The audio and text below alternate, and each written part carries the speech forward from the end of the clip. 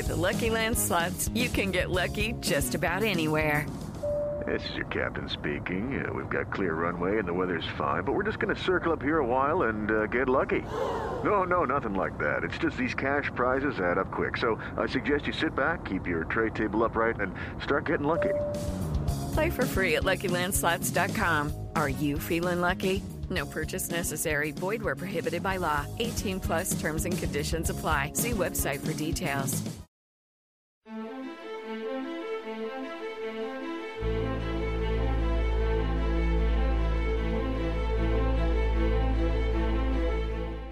Hello everyone, and welcome back to the History of Egypt podcast. Today, I have a special surprise.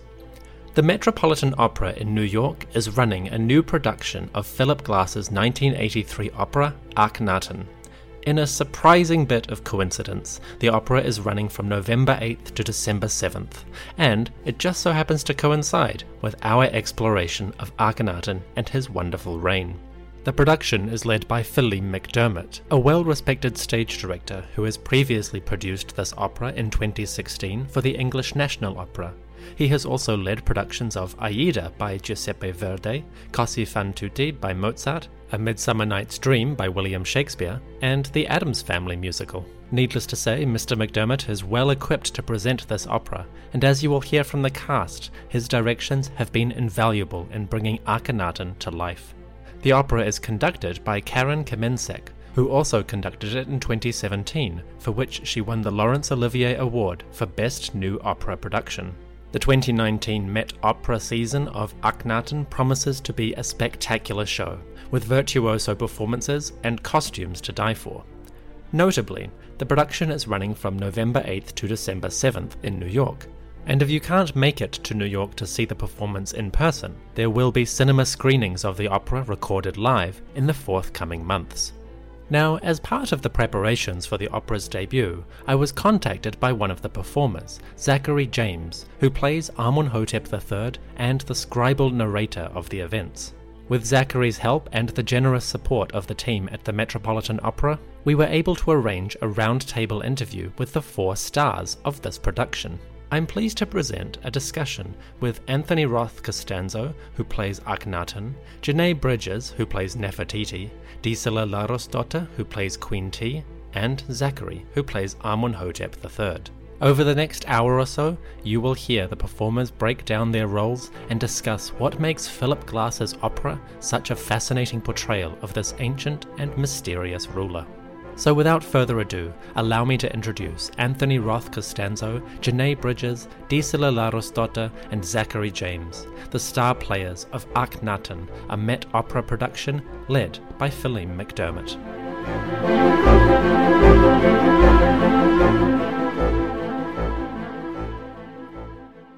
My first guest is Anthony Roth Costanzo, who plays Akhnaten. Anthony, Akhnaten, welcome to the History of Egypt podcast. Thank you so much for having me. Thank you for joining me. I'm excited to see the show when it's broadcast live, and I look forward to your performance. First up, is this your first time playing Akhnaten, or did you do the previous runs as well?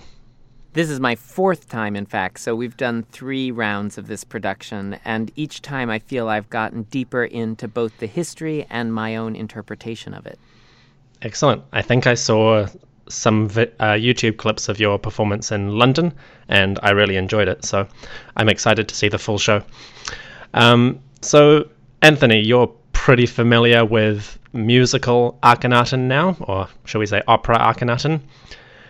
In the opera specifically, not in history, who is your character musically, and what characteristics does he bring onto the stage?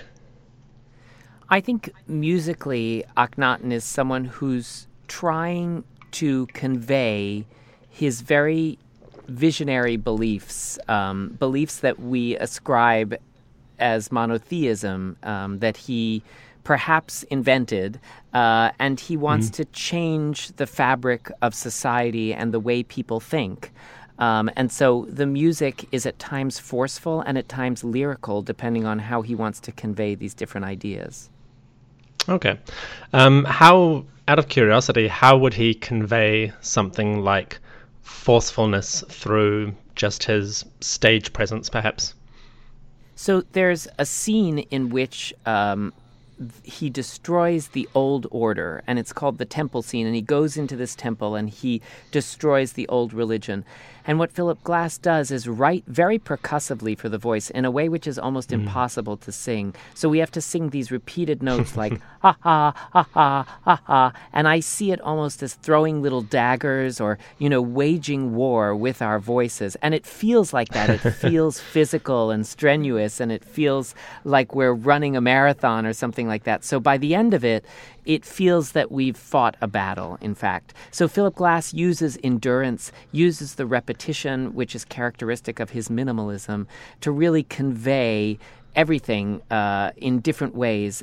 And the rhythm is key. Philip Glass was inspired by Eastern music and Eastern rhythms. And so he uses different speeds and different rhythms within those speeds to convey different emotions. Okay. So I imagine after a scene like that, you kind of come off the stage sort of drenched in sweat and wondering what you're doing? Depending on how well it goes.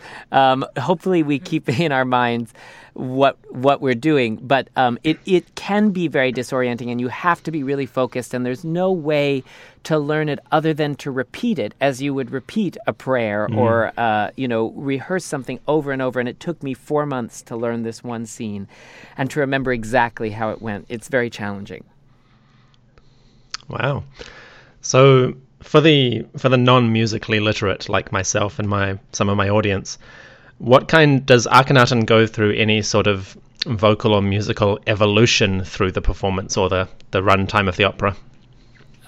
Interesting question. I think that Akhnaten is written for a countertenor, which is this male who sings in a female register. So if I were to sing a note, I would sound like a woman, and you'd be surprised. And so Philip Glass thought about writing it for a countertenor because he wanted to represent the ways in which Akhnaten was other and individual and different.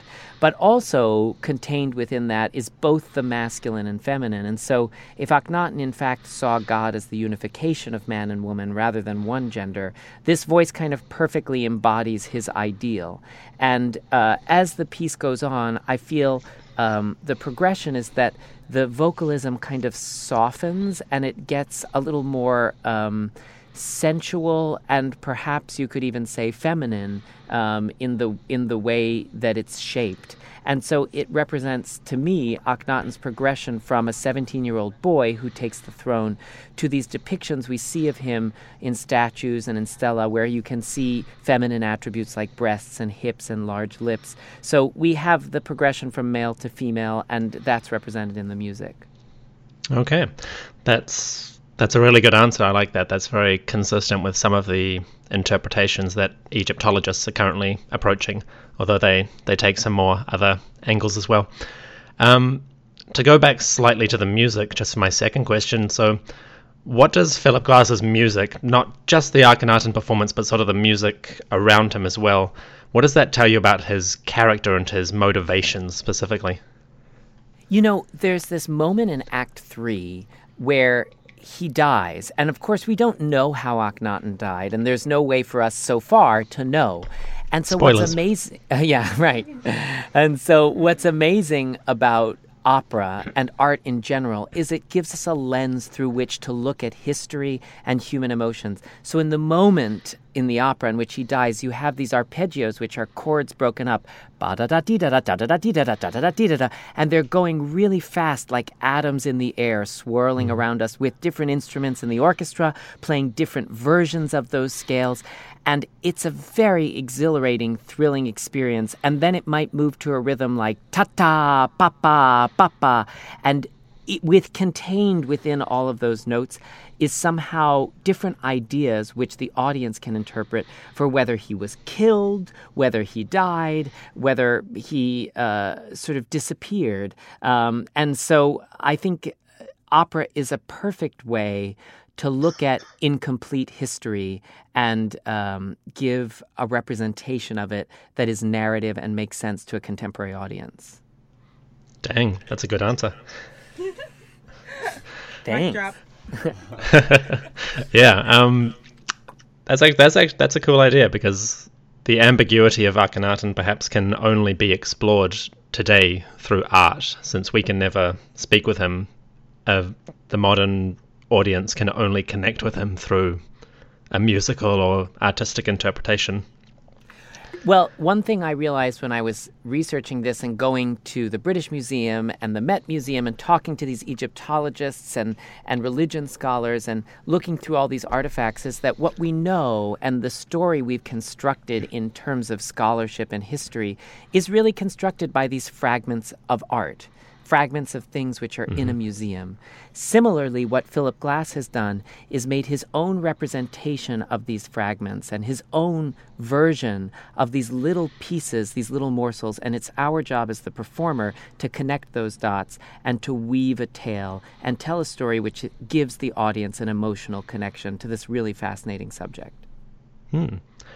With building on from that, when you and your colleagues are staging the show and you're blocking it out or you're planning your positioning and your movement, how much or how does the material of your character, say like the vocal style and your costume and things, inform how you move on stage? Does he move much, or is he very statuesque and still? How does he actually fill up the stage? Working with Phelan McDermott, our director, we developed a whole system of atmospheres and ways of being on stage that allow us to at sometimes be very slow, at sometimes be very fast, always to kind of radiate different emotions through our eyes, through our bodies. And so the answer is there's a multitude of Akhnatens that you can see on stage. And I think it's our job as artists to ask questions and not to answer them. So you might come to the opera and I will ask, is Akhnaten good or bad? Is he a cult leader who got everyone to follow his vision, or was he truly a revolutionary with brilliant ideas trying to change society for the better? Those things are not exactly answered, but with our physicality, with the way we look at each other, with the way we communicate on stage between each other as cast members and also with the audience, you get some sense of that. And it's hard to say until you go into that movie theater or come into this theater and see it, what you'll think.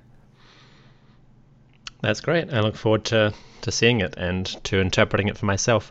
I have my own ideas from history, but I'm looking forward to seeing it brought to life in what is, I know, a wonderful piece of music, but I've never seen it staged, so I'm excited.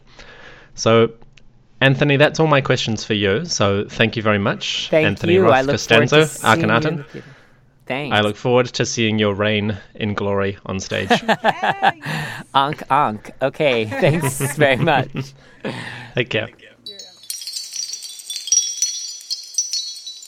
My second guest is Janae Bridges, who plays Nefertiti. Hi, Janae. I'm Dominic. Hi. So, Janae Bridges, Nefertiti. Yes. Is this your first time performing Nefertiti, or were you also part of the previous runs? This is actually my second time. I performed it for the first time in 2016 with LA Opera, and Anthony and Zach were also a part of that production. So this is my return to the Queen. Exciting. And in the time that elapsed, has your interpretation of her changed, or has it evolved in any way? Yeah, that's actually a great question. Well, I will say that when I first looked at the score, it freaked me out. I'd never sung Philip Glass before, but we had about a month or so of rehearsals with the score, and it steadily became more comfortable vocally, emotionally, and I created my own character. And having 3 years away from it, I would say absolutely yes, it has deepened. My voice has changed, first of all. So it's different in my voice. It feels more settled, actually. I feel like I have more control with pacing. And because I know the opera, I know how it goes, I know how to pace it better. But it sits in a better place somehow. And I'm not sure if it's because of my actual physical maturity of my vocal cords, or if it's because I now have a deeper understanding of who this character and woman was. I would say that it has definitely deepened emotionally and spiritually for me. on a spiritual level. Perhaps you've just become accustomed to your throne. Let's go with that. Let's go with that. Okay, so in the opera itself, not so much in history, who is your Nefertiti and what kind of characteristics does she bring to the story that's being told on stage? Another great question. So I've thought about this because that's the beauty of opera. We can take a character and make it our own. And I thought, okay, I don't have an aria in this score, which is interesting. It's truly an ensemble piece. So for me, going into this this opera and this character, Queen Nefertiti, am the wife of Akhnaten, and I feel like with that said, I am this figure that obviously everybody knows of, but I'm really kind of the support. Like I am his right-hand person. Mm-hmm. This was a very radical thing for them to do, monotheism, and I think that it couldn't have happened actually without a partner of some sorts. So I feel like I am in a way just a part of the glue that has carried this movement. Yeah. One of the more popular interpretations these days of the religious scope of these people is that Akhnaten, Nefertiti, and Aten sort of form a divine trinity, with two on earth and one in heaven. So that's actually a really good interpretation of that. I love that. Of her role, is that the whole edifice needs her. He can't exist without her, per se. Yeah. I never thought of that analogy, but yes, that makes a lot of sense. And then Queen Nefertiti historically has been seen as this beautiful woman. Her name actually means beautiful. And so growing up in my household, she was definitely a figure that was represented, and it was kind of at a time when there wasn't a lot of black representation on TV or social media. Well, social media wasn't really a thing, but so we have plenty of statues in my home and ankhs, and I kind of just thought that my parents were weird, and my mom was like, I don't know, some spiritual somebody, but I now realize that if they're weird, I'm weird. Cool. Weird is not bad, by the way. No. It's a good thing. So I grew up with this image of Queen Nefertiti kind of being the ultimate source of womanly beauty. And so I've to be making my Met debut in this role is actually just like, I couldn't have imagined anything better. So yeah, I try to access my inner queen, and I really feel like this whole production, the costumes, this house, my colleagues really bring a sense of royalty to the room, and it's really just easy to go there. Building on from that, so what does the music itself tell you about her when you listen to it, and then when you sort of sing it? What comes through from Philip Glass's notes about this character? Wow, good question. Well, there is a lot of repetition. My particular role, that it sits in very strong places of my voice. So I'll sing a million times, not a high E, but an E on the staff. And for me, that's like one of the most powerful notes in my voice. So I feel like Philip Glass, he wrote that for a reason, to show that she is a very powerful woman and being. And then during our Act 2 duet, Anthony and I, we share a lot of the same notes, and there is this gorgeous legato line that I think kind of makes the whole piece come to a halt, because there's nothing like it in the opera. And it's a moment of, for me, it just feels like ecstasy. It's a moment of beauty and passion and stillness that I think was required for this whole movement, actually. And I also think that it's a moment that people walk away with, realizing that we just need to be still a little bit, at some point during our day, during our life, just to reflect and drink in the beauty of love, of now. Maybe we all just need to go outside and sit in the sunlight. That too, absolutely.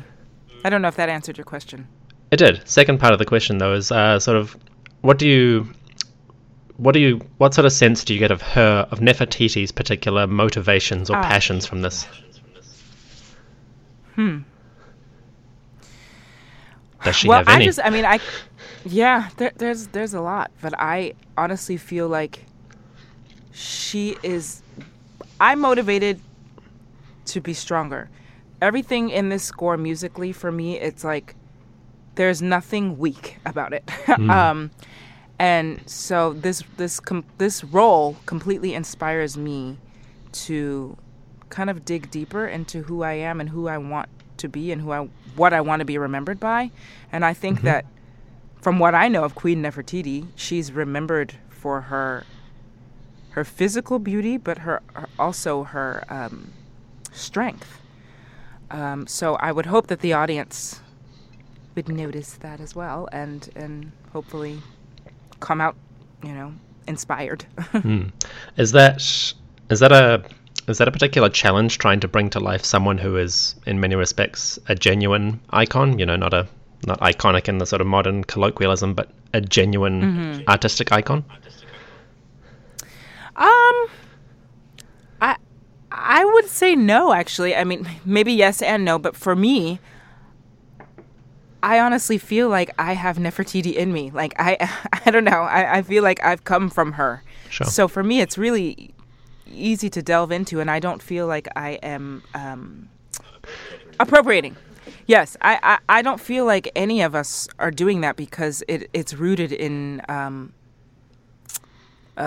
such knowledge and research, and nobody really knows. I mean, Egyptologists don't actually know the truth. So correct. In a lot of this, so I think that what we're bringing to it is as close as you can get, really, to the truth. And who doesn't want to kind of see this come to life in a way? And the arts and opera specifically is such a beautiful form to do that.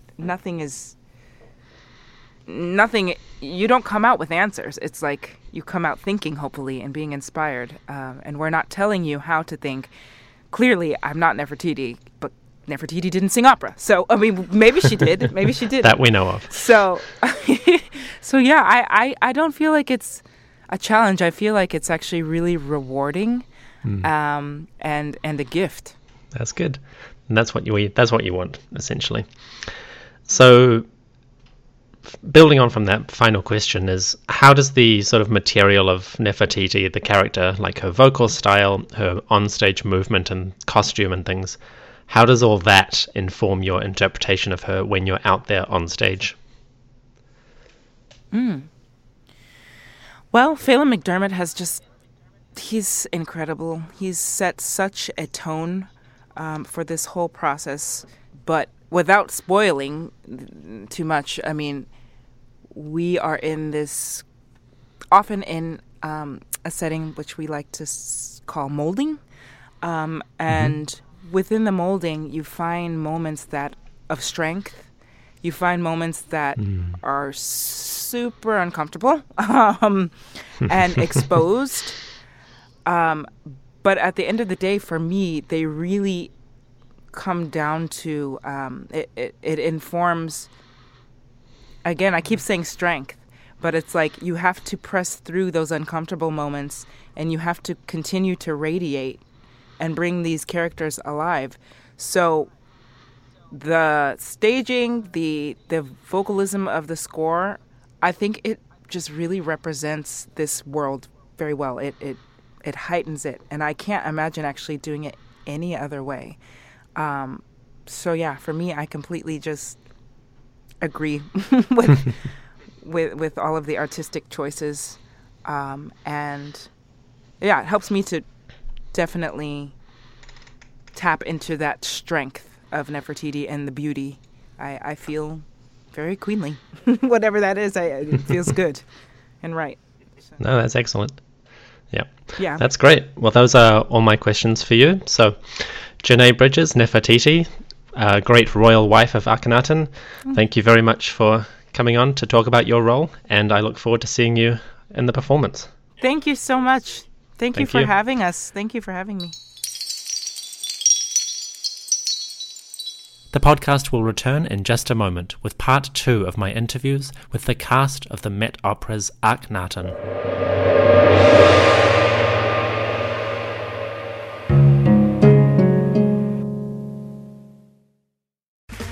Okay, round 2. Name something that's not boring. A laundry? Ooh, a book club. Computer solitaire, huh? Sorry, we were looking for Chumba Casino. That's right. ChumbaCasino.com has over 100 casino-style games. Join today and play for free for your chance to redeem some serious prizes. ChumbaCasino.com. No purchase necessary. Void where prohibited by law. 18 plus. Terms and conditions apply. See website for details. My third guest is Gisela Larosdotter, who plays Queen T, the mother of Akhnaten and the wife of Amunhotep III. Hi, Gisela. Thank you very much for joining me. Thank you for having me. Are you excited for the performance? Are you ready? Are you fired up? I am. I'm very excited, and it's been a wonderful ride, the whole rehearsal period, and so yeah, we're ready for this. Is this your first time playing Queen T, or have you also been involved in earlier productions? This is my first time playing her, and yeah. Exciting. Yes, it's very exciting. So, in this early stage of your interpretation, who is Queen T to you, and what kind of characteristics does she bring to the story? Well, I sense her as this.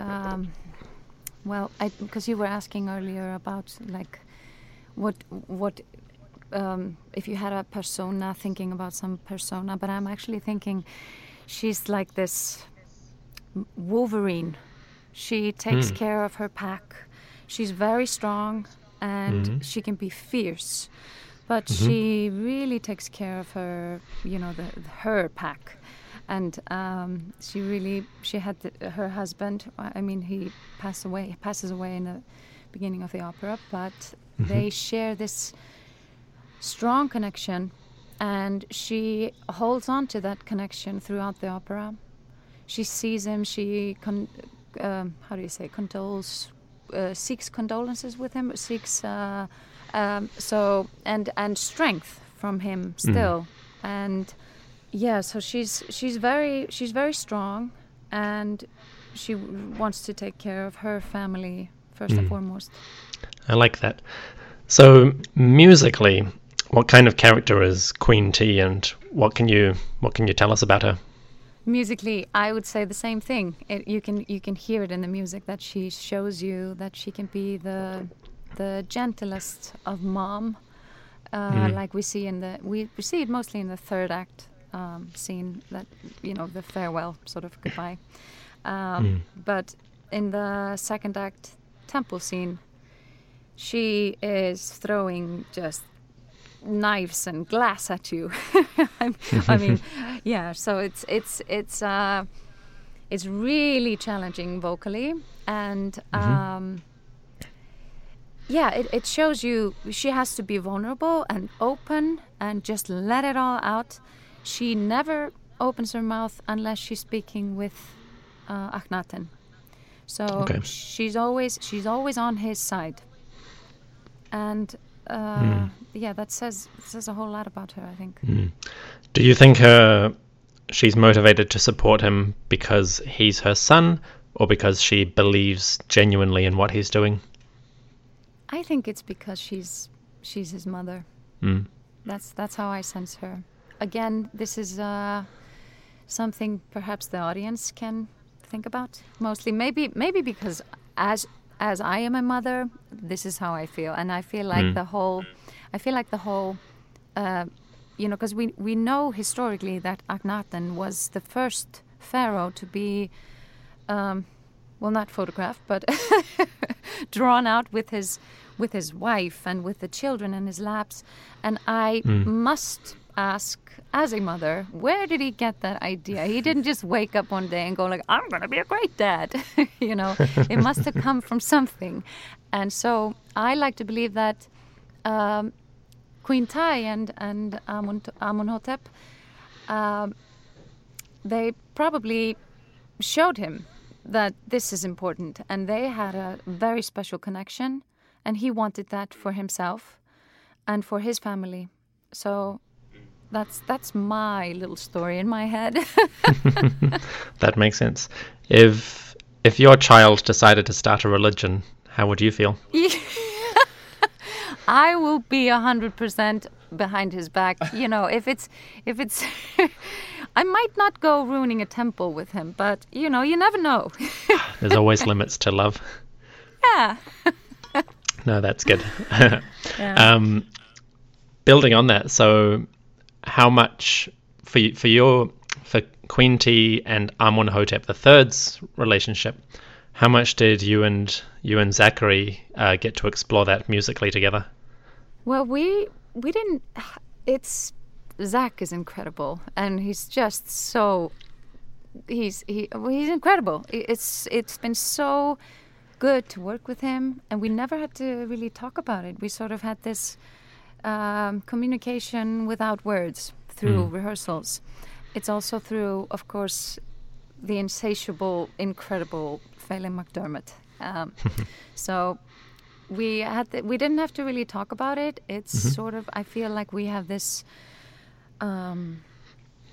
we can talk through sort of inhaling together and exhaling. And so this is how Queen Tai gets advice and strength just by breathing with her husband. And so yeah, it's been a journey without words, really. It's just been felt somehow through music and through what we're doing.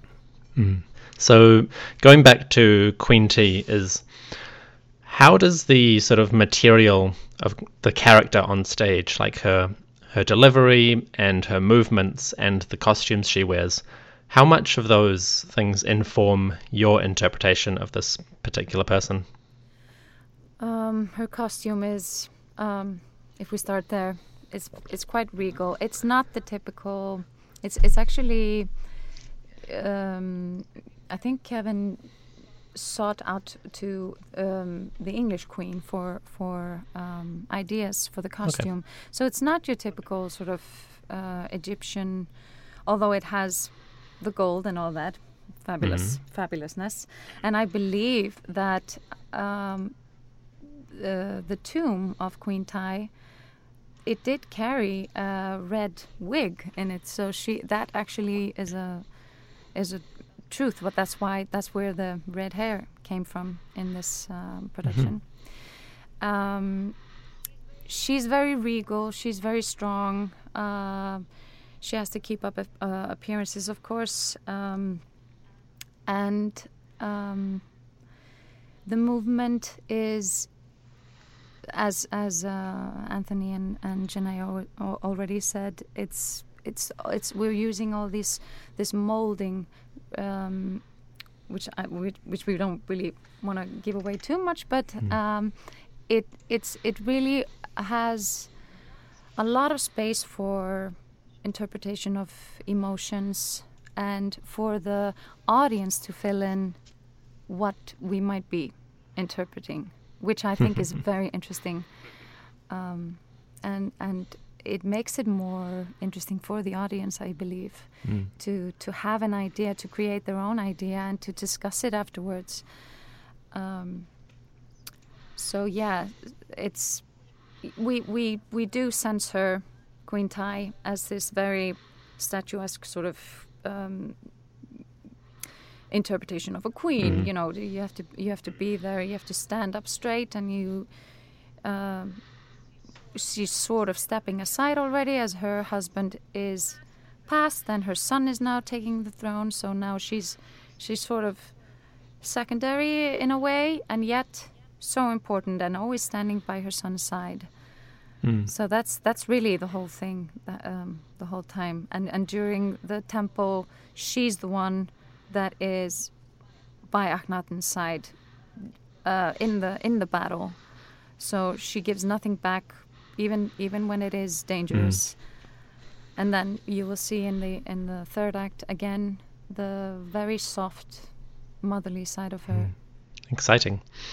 So those are all my questions for you. So thank you very much for joining me. Thank you. Gisela Laurasdottir is Queen T, and I'm very excited to see your performance when it's broadcast live and I can catch a glimpse. Thank you very much. Thank you. Have a good day. You too. My final guest is Zachary James, who has a dual role as Amunhotep III and the scribal narrator who contextualizes important events and conveys significant texts drawn from the corpus of ancient Egyptian literature. Zachary, thank you very much for joining me, and especially thank you for reaching out to organize this conversation. Well, thanks for having us. It's really fun to chat. So, Zach, this is not your first time doing this opera, is it? What other productions have you done of Akhnaten before? This is my fourth time doing it.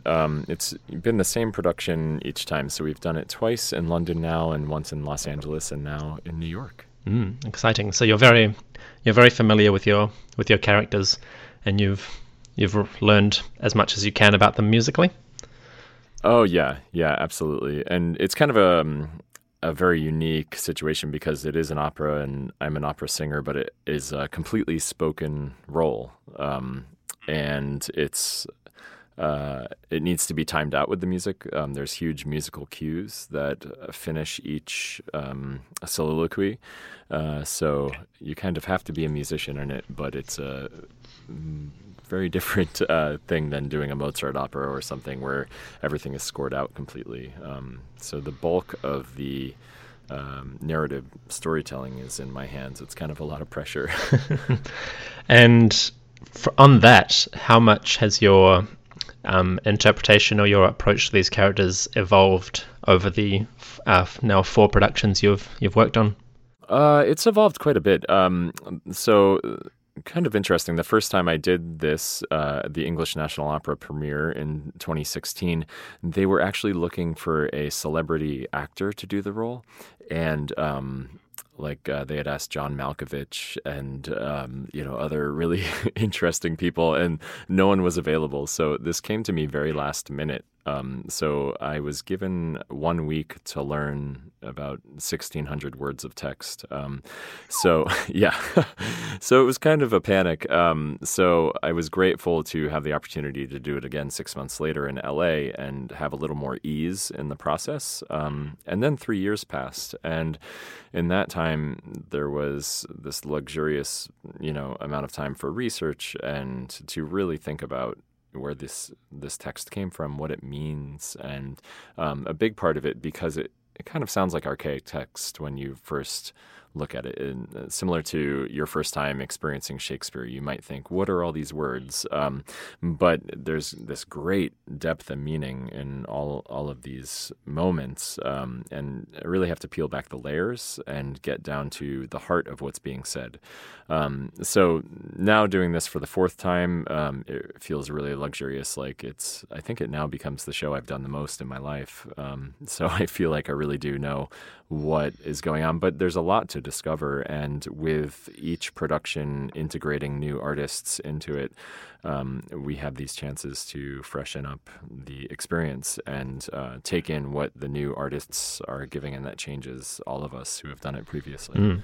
And would I be correct in guessing that each of these productions has been with a different production lead? This time you got Phelim McDermott. Has he been your rock the whole time? He has, yeah. Phelim it's his production. He was approached by Philip Glass to do it.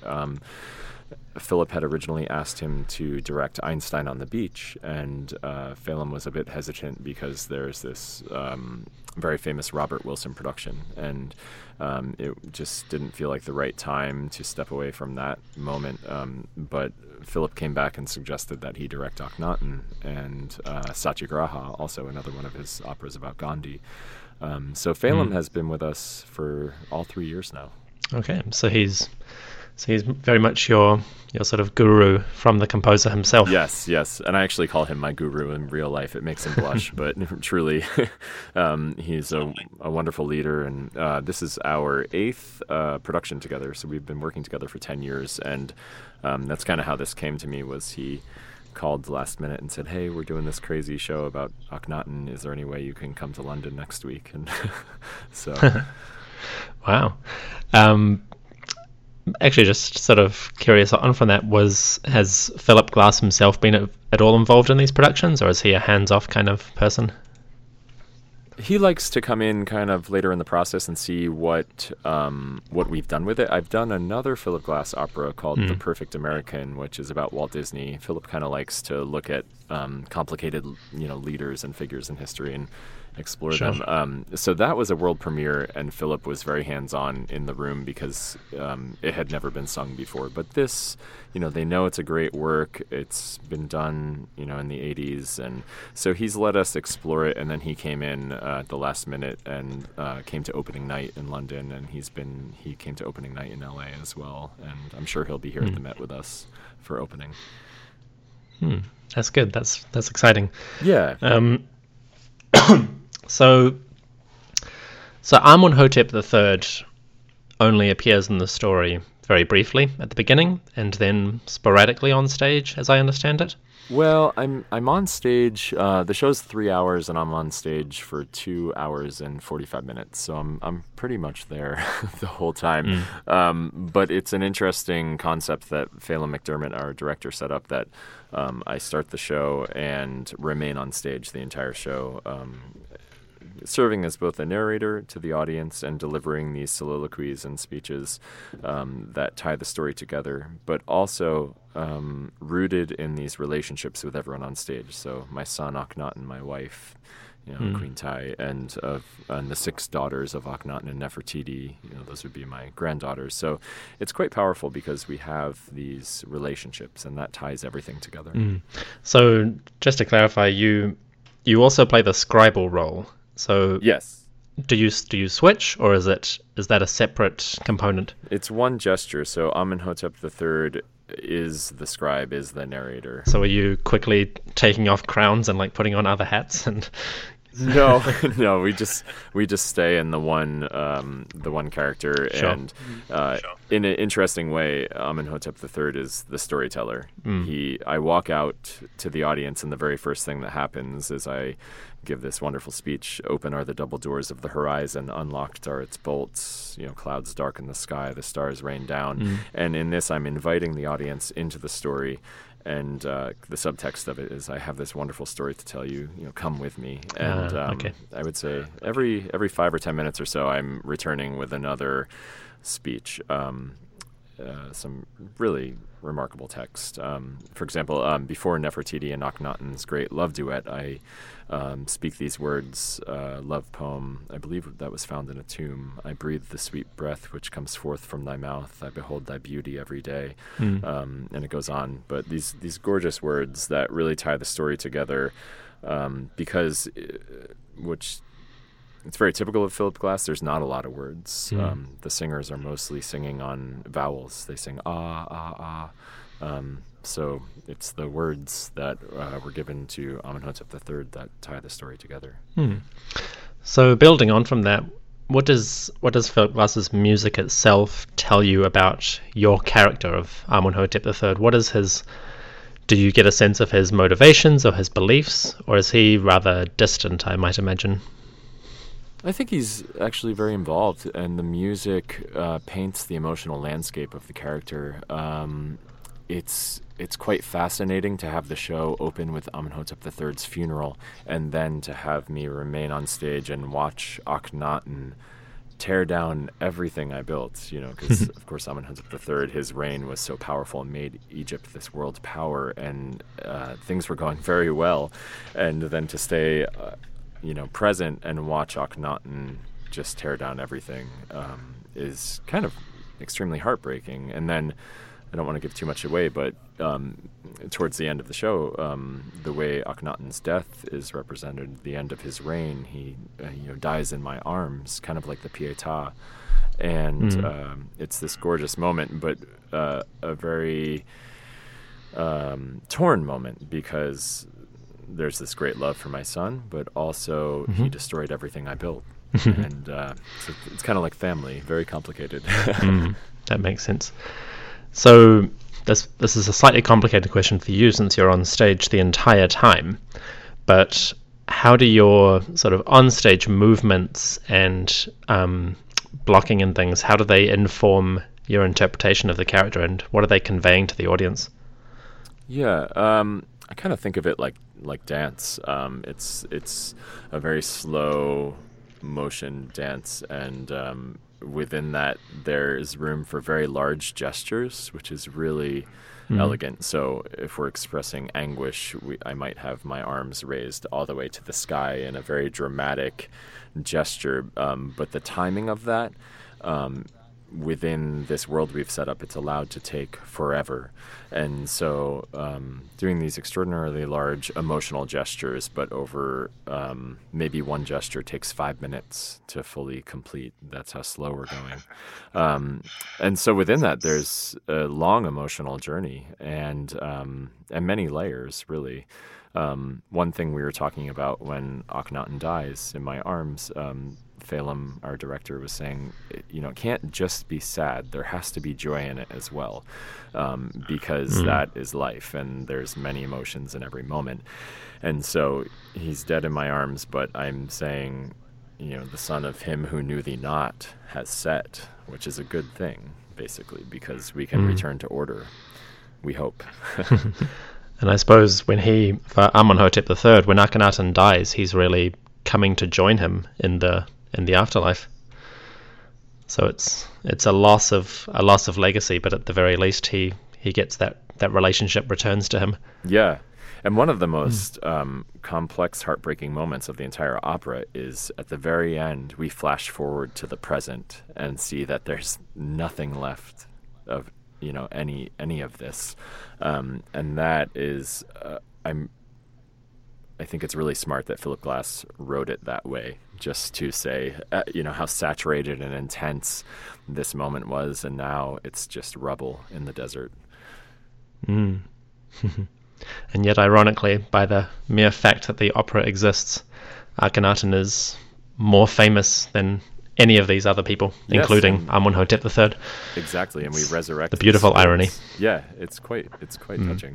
So going back to the idea of perhaps Amenhotep III and his relationship with his son. In the opera, do you interact with Queen T plenty, but do you interact with Akhnaten at all? Yes. Apart from that last scene? Yes, quite a lot, actually. We make long, extended passages of eye contact and kind of exchange energy in a beautiful way.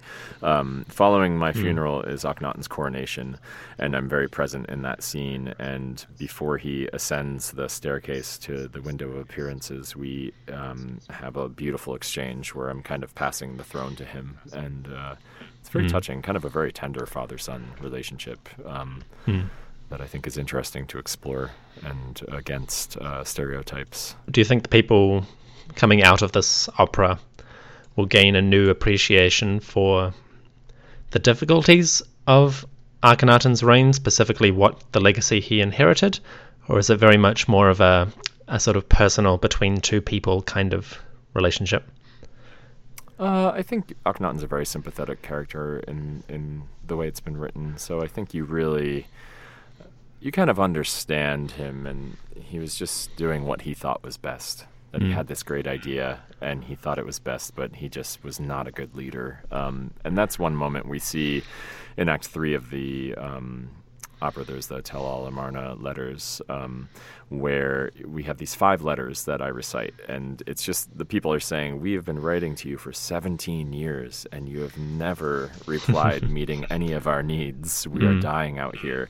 And that's where you really see the turmoil of Akhnaten's kingdom, and that things are just not going well, because we see this beautiful family life with Akhnaten and Nefertiti and the 6 daughters and Queen T. But outside of that, things are going disastrously. And so that's kind of the turmoil of the opera and what happens right before his demise. That's interesting, because the opera itself was obviously released in the early 1980s, and very much at a time when Akhenaten's legacy was being re-examined in those respects. So that's a really... Bringing up the Amarna letters is particularly quite interesting in that context. Right.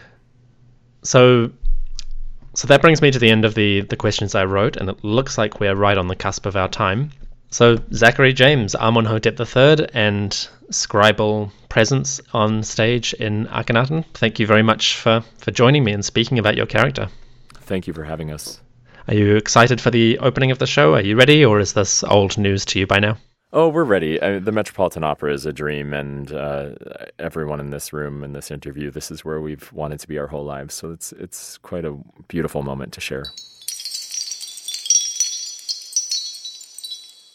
That brings us to the end of my interview with the cast of Akhnaten, a MetOpera production, opening on November 8th. I hope you've enjoyed this discussion, and if you're in New York, consider going to see the opera, which promises to be a spectacular production well worth seeing live. If you can't make it there, look up at your local cinema to see if there'll be a MetOpera recording playing in the forthcoming months. That's all from me. Have a great week, and I'll see you soon for the next episode of the History of Egypt podcast.